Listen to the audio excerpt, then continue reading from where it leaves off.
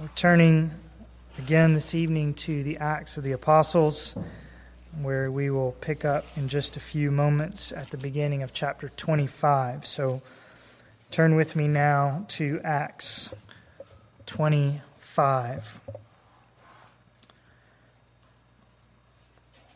Father, as we come again to your word, we come again to you, the author of it, and ask that you would come to us by your word, by your Spirit, opening our minds to your word, and speak to us. Encourage us, particularly tonight. Move us to be about all the more urgently, all the more boldly, all the more effectively, all the more fully sharing Christ with the world around us, as Paul does in this passage. And we ask in Jesus' name. Amen. You may remember that when Paul arrived in Jerusalem, fresh off his third missionary journey, that many of the Jews in that city were none too pleased with what they had been hearing about him. Probably many of them were opposed to the very gospel that he preached, to what he and all the Christians had to say about Jesus, the Messiah. But they especially were stirred up with the Gentile note that was found in Paul's gospel as well. He'd been doing much of his work among the Gentiles, and he seemed to believe that God loved them as much as he loved the Jews, that the Gentiles too were included in God's plan, that they, by faith in Jesus, were equal partners in the kingdom of God, and that they didn't need to become culturally or ceremonially Jewish in order to be so. And this rubbed the wrong way against the pride of many a Jew in Jerusalem. And so more than once, we've seen attempts were made on Paul's life. And eventually, the high priest and some of the Jewish elders brought formal, though false, charges against him before the local Roman governor. But Felix, the governor, though he seemed to realize that Paul was not guilty, and though he actually seemed a little bit intrigued by Paul and his message, Felix would not acquit Paul or dismiss the charges against him, but rather he left the case in limbo for a period of 2 years, with Paul still in custody all that time awaiting a decision. And at the end of the 2 years, when Felix was cycling out of office and a man called Festus was coming in to take his place, Felix still deferred making a decision about the missionary in his custody. Wishing to do the Jews a favor, we read in the last verse of chapter 24, Felix left Paul imprisoned. And we will find tonight, as we read on into the next 2 chapters, that the leading men of the Jews have not forgotten about this prisoner. After 2 years, they've not let it go. They're still looking for a conviction. Indeed, they're looking for a death sentence. And so, almost as soon as the new governor has settled into his new surroundings, these men arrive in his office, pressing charges once more against the apostle. And that's where we pick up tonight in chapter 25. And we'll just begin by reading the first dozen verses of this chapter. Festus then, having arrived in the province, 3 days later went up to Jerusalem from Caesarea. And the chief priests and the leading men of the Jews brought charges against Paul, and they were urging him, requesting a concession against Paul that he might have him brought to Jerusalem, at the same time setting an ambush to kill him on the way. Festus then answered that Paul was being kept in custody at Caesarea, and that he himself was about to leave shortly. Therefore he said, "Let the influential men among you go there with me, and if there is anything wrong about the man, let them prosecute him." After he had spent not more than 8 or 10 days among them, he went down to Caesarea, and on the next day he took his seat on the tribunal and ordered Paul to be brought. After Paul arrived, the Jews who had come down from Jerusalem stood around him, bringing many and serious charges against him, which they could not prove, while Paul said in his own defense, I have committed no offense either against the law of the Jews or against the temple or against Caesar." But Festus, wishing to do the Jews a favor, answered Paul and said, "Are you willing to go up to Jerusalem and stand trial before me on these charges?" But Paul said, "I am standing before Caesar's tribunal where I ought to be tried. I have done no wrong to the Jews, as you also very well know. If then I am a wrongdoer and have committed anything worthy of death, I do not refuse to die. But if none of those things is true of which these men accuse me, no one can hand me over to them. I appeal to Caesar." Then when Festus had conferred with his council, he answered, "You have appealed to Caesar. To Caesar you shall go." Now, there are just a couple of items I'd like you to notice in these initial verses. The first is that, once again, the charges that are being brought against Paul are unsubstantiated, aren't they? Verse 7, after Paul arrived, the Jews who had come down from Jerusalem stood around him, bringing many and serious charges against him, which they could not prove. These men still don't have any true charges that they can make against the apostle, even after 2 years of waiting. But that hasn't stopped them from coming up with a long list of false ones.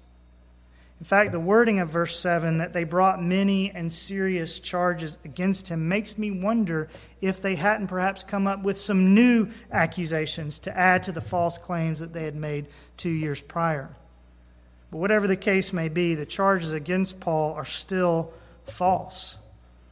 And the second thing I'd have you notice here is that not only is Paul once again falsely accused, but also, once again, the Roman governor doesn't have the backbone to give a fair judgment and simply let Paul go. Just like Felix before him, Festus, verse 9, wishes to do the Jews a favor. Just like Felix before him, Festus allows his politics to get in the way of justice. He finds it politically expedient to try and tease this trial out a little bit, appeasing the Jews who are in his jurisdiction. So Paul is falsely accused, and the governor won't do anything about it. And I want you to mark these things well, because this series of events may not necessarily be unique to the Apostle Paul. As we said a week ago, false accusations may be our lot as well if we speak the gospel of Jesus to the culture around us. For some people, as Paul said in 2 Corinthians, the message that we bring will be an aroma from life to life. For some people, the gospel will be like the sweet smell of spring, the blooming of new vitality in their souls. But for others, Paul says, if I can paraphrase him, the gospel just stinks. And the people who bring it in their nostrils with the reek of death. Some people will hate the gospel message, either because it points out their sin, or because it calls them to repent of it, or because it tells them that Jesus is the exclusive hope of salvation and that they cannot save themselves. And as we said, one of the knee-jerk reactions when people hate a certain message is to demonize and to attempt to discredit the messengers who bring it. If you hate a message badly enough, you may find all sorts of false and slanderous things to say about those who bring that message. And so if we are going to share the message of Jesus, if we are going to be the fragrance of Christ to a world that needs him so badly, we must be prepared for this. We must expect and accept not only the thanksgiving of those who find the gospel to be a treasure, but we must expect and accept also the venom that sometimes comes from those who find it a stench, and even the lies that they tell about us. And we must also be unsurprised if, in the face of such accusations, the powers that be don't always give us a fair shake. Now, in this land, Christians and Christianity have long enjoyed a goodly measure of protection and even favor at many points, but that is by no means guaranteed to continue, is it? Certainly not always the case for our brothers and sisters in other lands. And again, we mustn't be surprised by this. We mustn't be surprised if there are Felixes and Festuses in office around us at some point. Men who know what's right but don't always have the backbone to do what's right. These things are all a part of preaching the gospel in a fallen world. We don't hope that people will hate the gospel. We don't hope that people will find us a stench. But we should be prepared for these things. And let me just say before we leave this point that we only need concern ourselves with these things if we actually share Christ with the people around us. We only need be concerned that some people will consider our message an aroma from death to death if we're actually sharing the message. Are you doing that? Are you telling others that the wages of sin is death, but the free gift of God is eternal life in Christ Jesus our Lord? If so, some people, frankly, will think you stink. But others will find you and your Jesus like the smell of spring, the smell of new life that they've been waiting for all their lives. Well, Paul evidently realizes that he isn't going to get a fair shake before this man Festus, and so he drops this bombshell into the proceedings in verse 11. I appeal to Caesar. In other words, I want to take my case to the highest court in the land. Now, I'm not sure whether Paul does this and says this for legal reasons or for evangelistic reasons. In other words, I'm not certain if Paul appeals to Caesar because he thinks that this will be his only chance of receiving a fair trial, or if he appeals to the emperor because he thinks that it might provide an opportunity to make the gospel case in the most important city and before the most powerful man in the world. Maybe a little bit of both. Paul certainly wasn't getting a fair shake at the local judicial level. But as we're about to see, Paul's decision to appeal to Caesar will certainly open up new vistas for gospel proclamation, though we don't know for sure if they opened up an opportunity with Caesar himself. But they do open opportunities, and so let's read on and see what happened next. Start with me in verse 12, and we'll read down now to the end of the chapter. Then when Festus had conferred with his council, he answered, "You have appealed to Caesar you shall go." Now when several days had elapsed, King Agrippa and Bernice arrived at Caesarea and paid their respects to Festus. While they were spending many days there, Festus laid Paul's case before the king, saying, "There is a man who is left as a prisoner by Felix, and when I was at Jerusalem, the chief priests and the elders of the Jews brought charges against him, asking for a sentence of condemnation against him. I answered them that it is not the custom of the Romans to hand over any man before the accused meets his accusers face to face and has an opportunity to make his defense against the charges. So, after they had assembled here, I did not delay, but on the next day took my seat on the tribunal and ordered the man to be brought before me.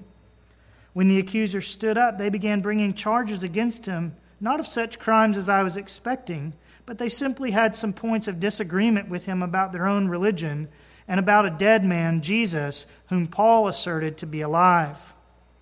Being at a loss how to investigate such matters, I asked whether he was willing to go to Jerusalem and there stand trial on these matters.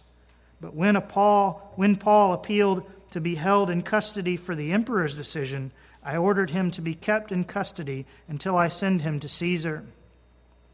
Then Agrippa said to Festus, "I also would like to hear the man myself." "Tomorrow," he said, "you shall hear him." So on the next day, when Agrippa came together with Bernice amid great pomp and entered the auditorium accompanied by the commanders and the prominent men of the city, at the command of Festus, Paul was brought in. Festus said, "King Agrippa, and all you gentlemen here present with us, you see this man about whom all the people of the Jews appealed to me, both at Jerusalem and here, loudly declaring that he ought not to live any longer. But I found that he had committed nothing worthy of death, and since he himself appealed to the emperor, I decided to send him. Yet I have nothing definite about him to write to my lord. Therefore I have brought him before you all, and especially before you, King Agrippa, so that after the investigation has taken place, I may have something to write. For it seems absurd to me in sending a prisoner not to indicate also the charges against him." Now, whether or not Paul intended for his appeal to the emperor to open up even more opportunities for the gospel, it's clear that that's precisely what now happens. We don't actually know whether Paul ever got to speak to the emperor himself, but it is noticeable here that Paul finds himself now with quite an august audience. Not only Festus, the Roman governor, but also King Agrippa, who was what I. Howard Marshall has called a petty king.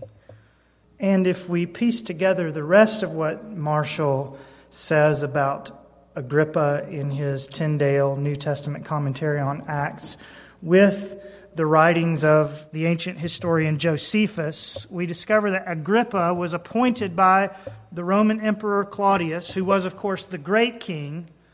Agrippa was appointed to rule as a kind of lesser king over several areas in northeast Palestine.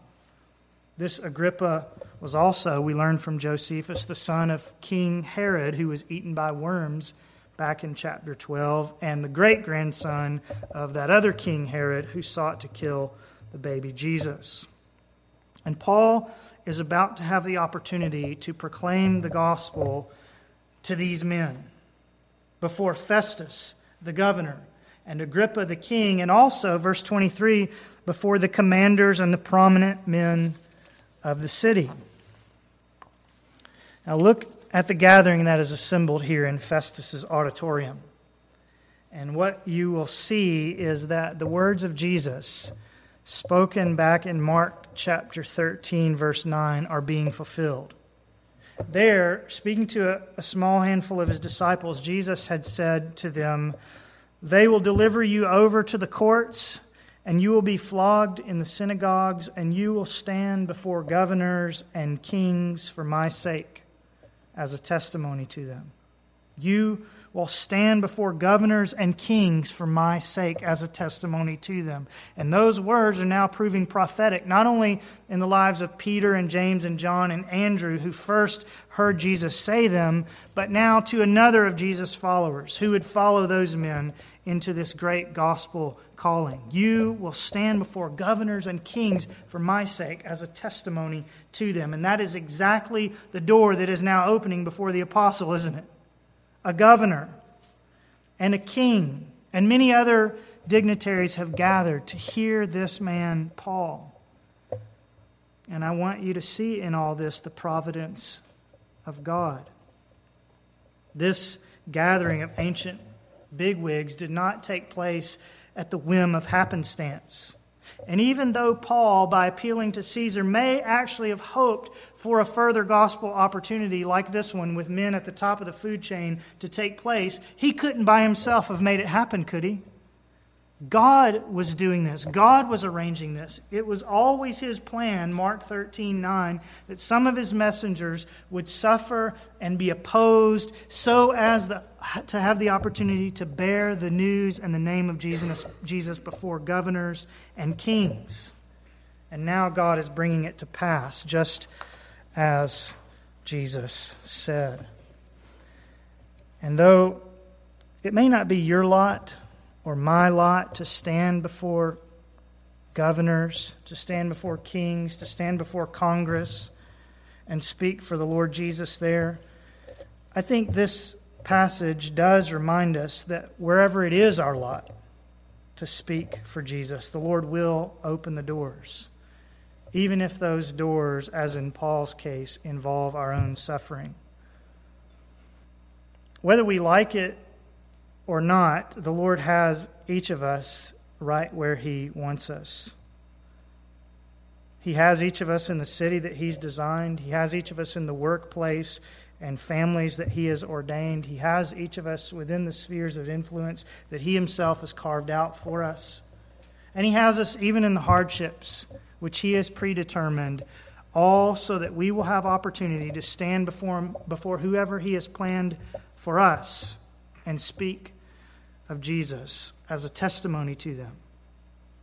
Just as God had a plan for Paul and opened the doors accordingly, He has a plan for your life, and He will open gospel doors accordingly. And you and I must walk through them. You and I must walk through them. We must speak the message that God has given us to speak, whether to governors and kings or neighbors and co-workers or siblings and parents or children and grandchildren or friends and strangers or Jews and Greeks or Americans and unreached people groups. We must stand before them all whenever God allows and speak of Jesus and the gospel. We must say to whomever God places before us that there is a God, and we must explain to Him what He's really like. And we must point out to them the fact of their sin and that it is an offense to God and how He must righteously judge it. And we must tell them, we get to tell them how God so loved the world that He gave His only begotten Son to be sin on our behalf, to die the death that we deserve, to stand in our place at the bar of God's judgment, and to rise again, offering to all who will come to Him a resurrection of their own. And we must tell them that these gifts really are gifts, that they needn't be earned by good works, whether moral or religious, and that God needn't be paid back either. But that if we will simply repent of our sin and believe in the Lord Jesus, we will be saved. That if we will simply reach out the hand of faith and receive God's gift as it is offered, by grace alone, through faith alone, in Christ alone, then we will live forever with God and be in right relationship with Him even now. That is the message that God has given to us, isn't it? That's the message that we've believed. And that's the message that we must be prepared to speak when God opens the doors of providence in our own lives.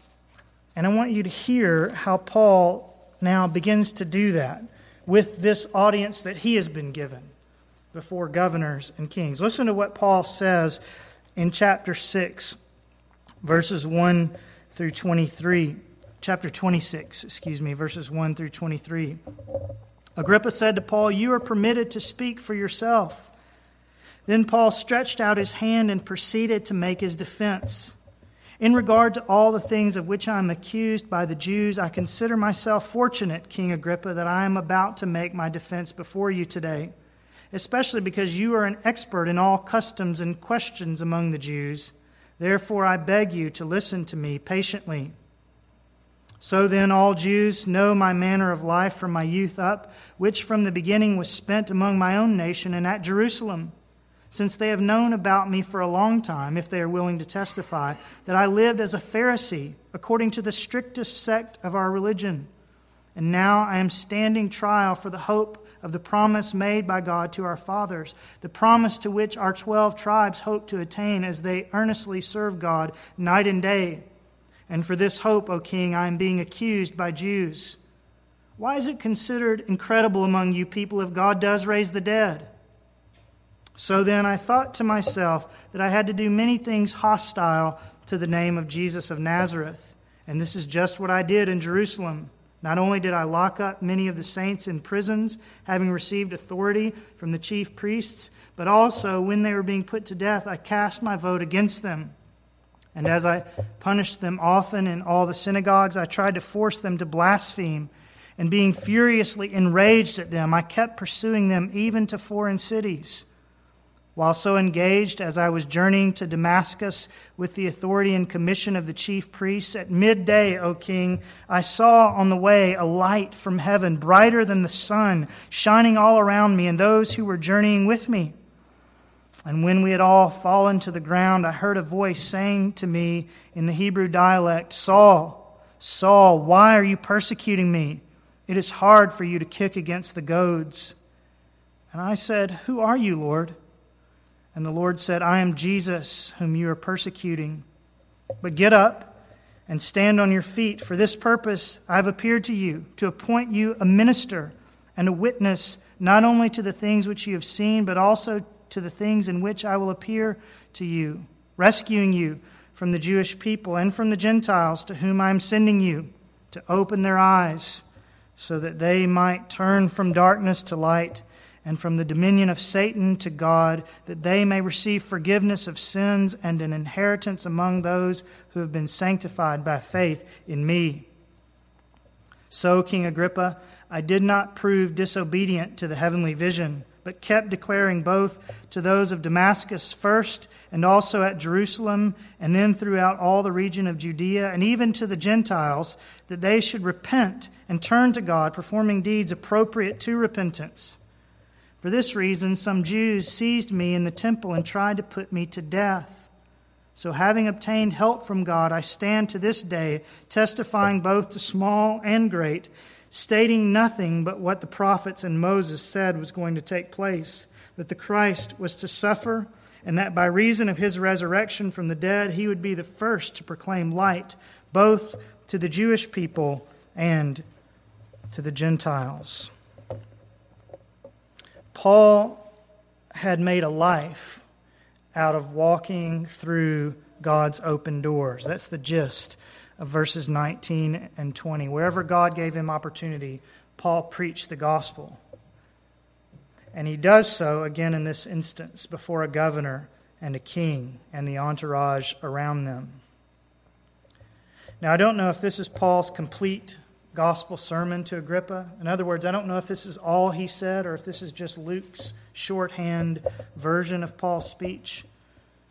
Nor do I know if Paul had intended to say more before, as we'll see, Festus cut him off in verse 24. I don't know if he had intended to further discuss, for instance, why the Christ was to suffer in verse 23. Or if, because Agrippa, verse 3, was already well versed in many of these things, if Paul knew that the king would be able to fill in the blanks. But what I do want us to notice briefly are the various elements of the gospel that Paul lays on the table here for Agrippa's consideration. Notice how he brings Christ's suffering and resurrection clearly into the discussion in verse 23. Notice how he also speaks of the necessity both of repentance, verse 20, and of faith in verse 18. And that he connects the forgiveness of sins with faith in Jesus, there in verse 18. Repentance, faith, Christ's suffering, his resurrection, forgiveness of sins, all these things are of the essence of the gospel, aren't they? And though Paul only seems to mention them briefly, again, perhaps because this is just a short summary of his speech, or perhaps because Paul knew that Agrippa already understood these things. Even though Paul only mentions these things briefly, he provides a paradigm here for how we must share the gospel.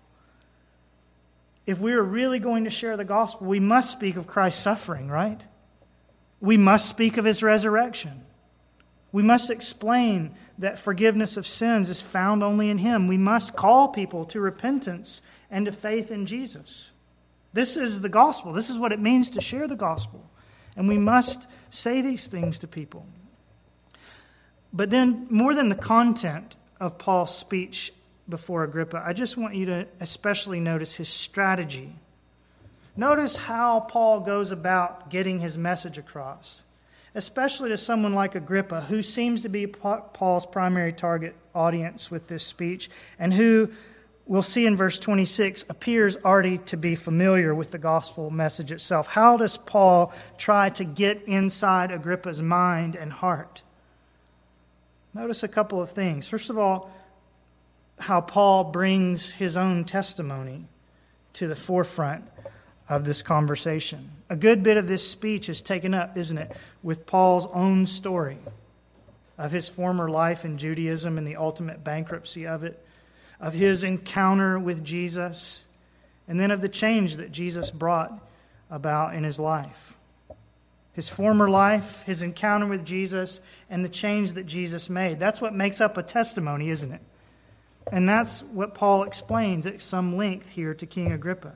He's using the facts of his own life to persuade the king to come to the same Jesus who met him on the road and turned him around to the glory of God.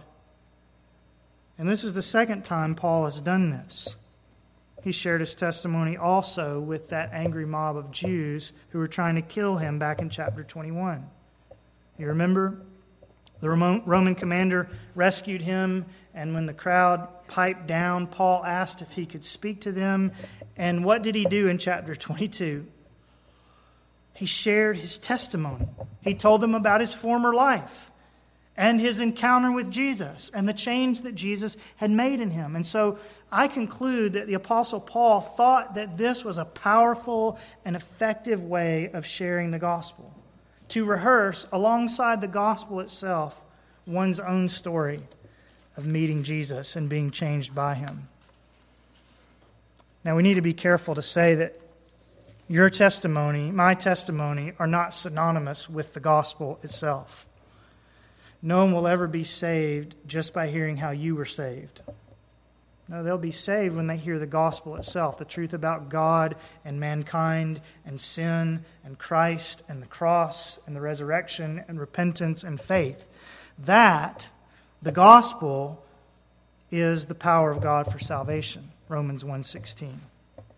But the facts of the gospel, once for all handed down to the saints, can be marvelously coupled with our own stories, which are handed down differently to each and every saint, so that the power of the gospel can be clearly seen by its mighty working in the real time of our own lives, and we can tell that story. The gospel, Romans 1:16, is the power of God for salvation to everyone who believes, but the facts of the gospel produce the fruit of the gospel in our lives, right? Which fruit can become a dynamic and persuasive illustration which we can use as we both live out Christianity, but also as we tell our stories, as Paul does in chapter 22 and again here in chapter 26. Your testimony can be powerfully used of God alongside the gospel to draw someone to Jesus. So think about that. Think about how God saved you, and how the story of how God saved you might serve as a helpful illustration when you share the gospel in your own sphere of influence. And as you think about sharing the gospel in your own sphere of influence, notice something else about Paul's strategy here in chapter 26. I want you to notice Paul's urgency, his persuasiveness, his pleading for souls. This is maybe the most striking thing of all about Paul's speech here in Acts 26. Listen to how he concludes his speech after Festus interrupts him in verse 24 to 32. While Paul was saying this in his defense, Festus said in a loud voice, "Paul, you are out of your mind. Your great learning is driving you mad." But Paul said, "I am not out of my mind, most excellent Festus, but I utter words of sober truth. For the king knows about these matters, and I speak to him also with confidence, since I am persuaded that none of these things escape his notice. For this has not been done in a corner. King Agrippa, do you believe the prophets? I know that you do." Agrippa replied to Paul, "In a short time you will persuade me to become a Christian."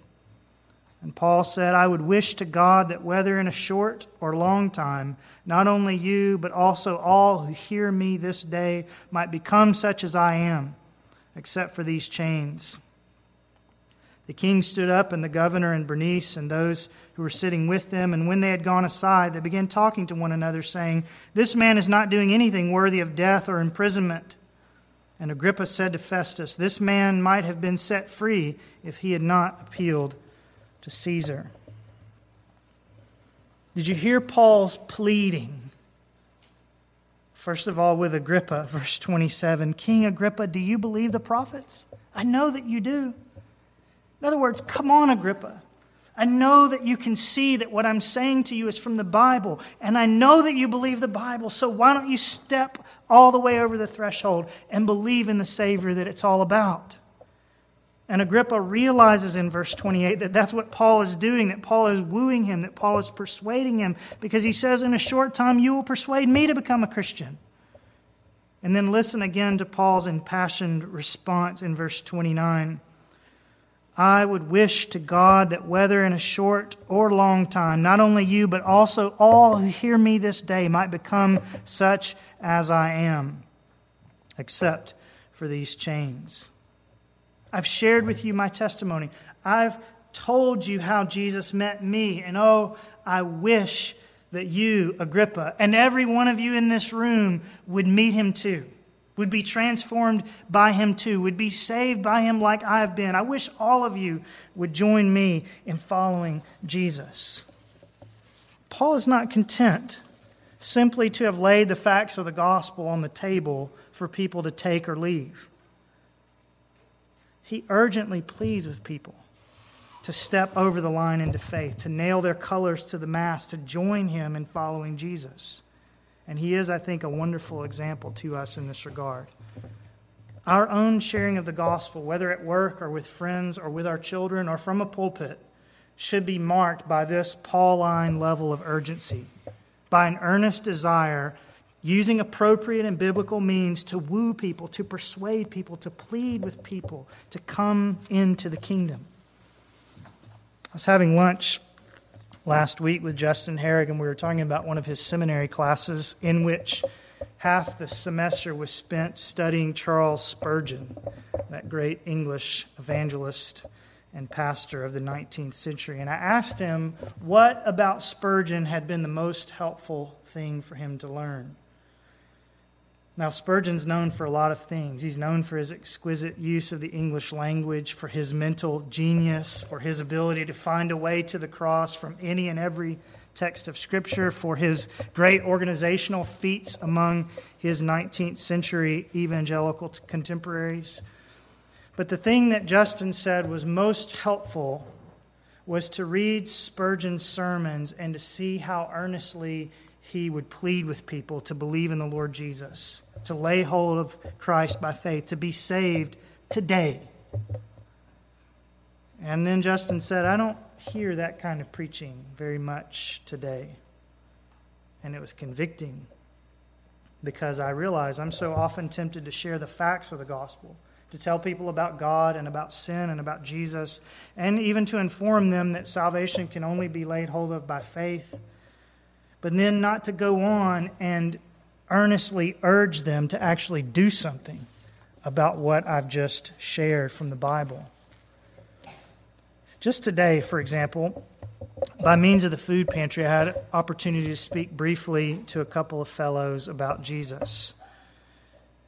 And I felt good about that. And then I was working on this portion of the sermon, and I realized that while I spoke to them very directly about Jesus, I didn't urge them to do anything about what I had said.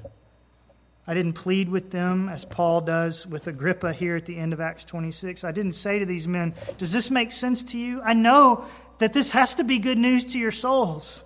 So why don't you believe in the Lord Jesus even now? Why go another day without him? Now is the acceptable time. Now is the day of salvation. I didn't say anything like that to them. And so often that's the case when I share Christ. I'm not nearly as urgent as Spurgeon or as Paul. And God can and does save people in spite of that, right? Salvation is from the Lord and not from our own presentations of the gospel. But that doesn't mean that we should share the gospel with a laissez-faire kind of mentality, with no urgency, with no wooing and pleading with sinners. Maybe some of you are convicted about this in your own life as I am. And the conviction may be, more than anything else, simply that our hearts are callous towards immortal souls. But maybe another reason why we fail to plead with sinners is because we've seen the excesses of people who, yes, seem to be urgent to see people saved, but who lamentably water down the gospel by equating repentance and faith with repeating a prayer after me or raising a hand or walking an aisle while every head is bowed and every eye is closed. They're so eager to get people to believe in Jesus that they've radically changed the definition of what it means to believe.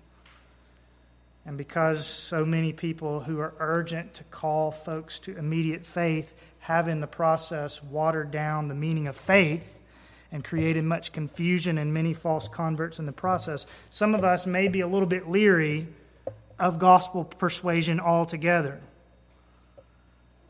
But we mustn't throw the baby out with the bathwater. If we explain the gospel accurately and clearly, if we explain what repentance and faith really are, and if we steer a wide berth around the manipulative methods of getting people to kind of sort of do what we're asking them to do, there's no reason on earth why we can't speak to people of Jesus and the gospel and call on them to believe right now, and even urge them and plead with them to do something about what we've said.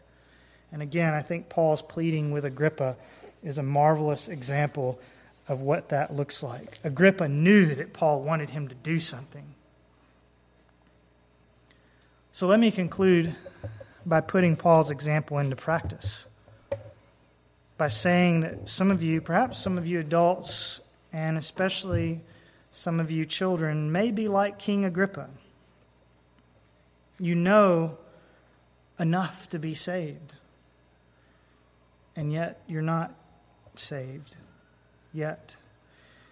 And I say to you, as Paul said to Agrippa, do you believe the prophets, children, adults? Do you believe the prophets? I know that you do. Do you believe what the Gospels say about Jesus? I know that you do. Do you believe what I've been preaching in this book of Acts these many weeks? I know that you do.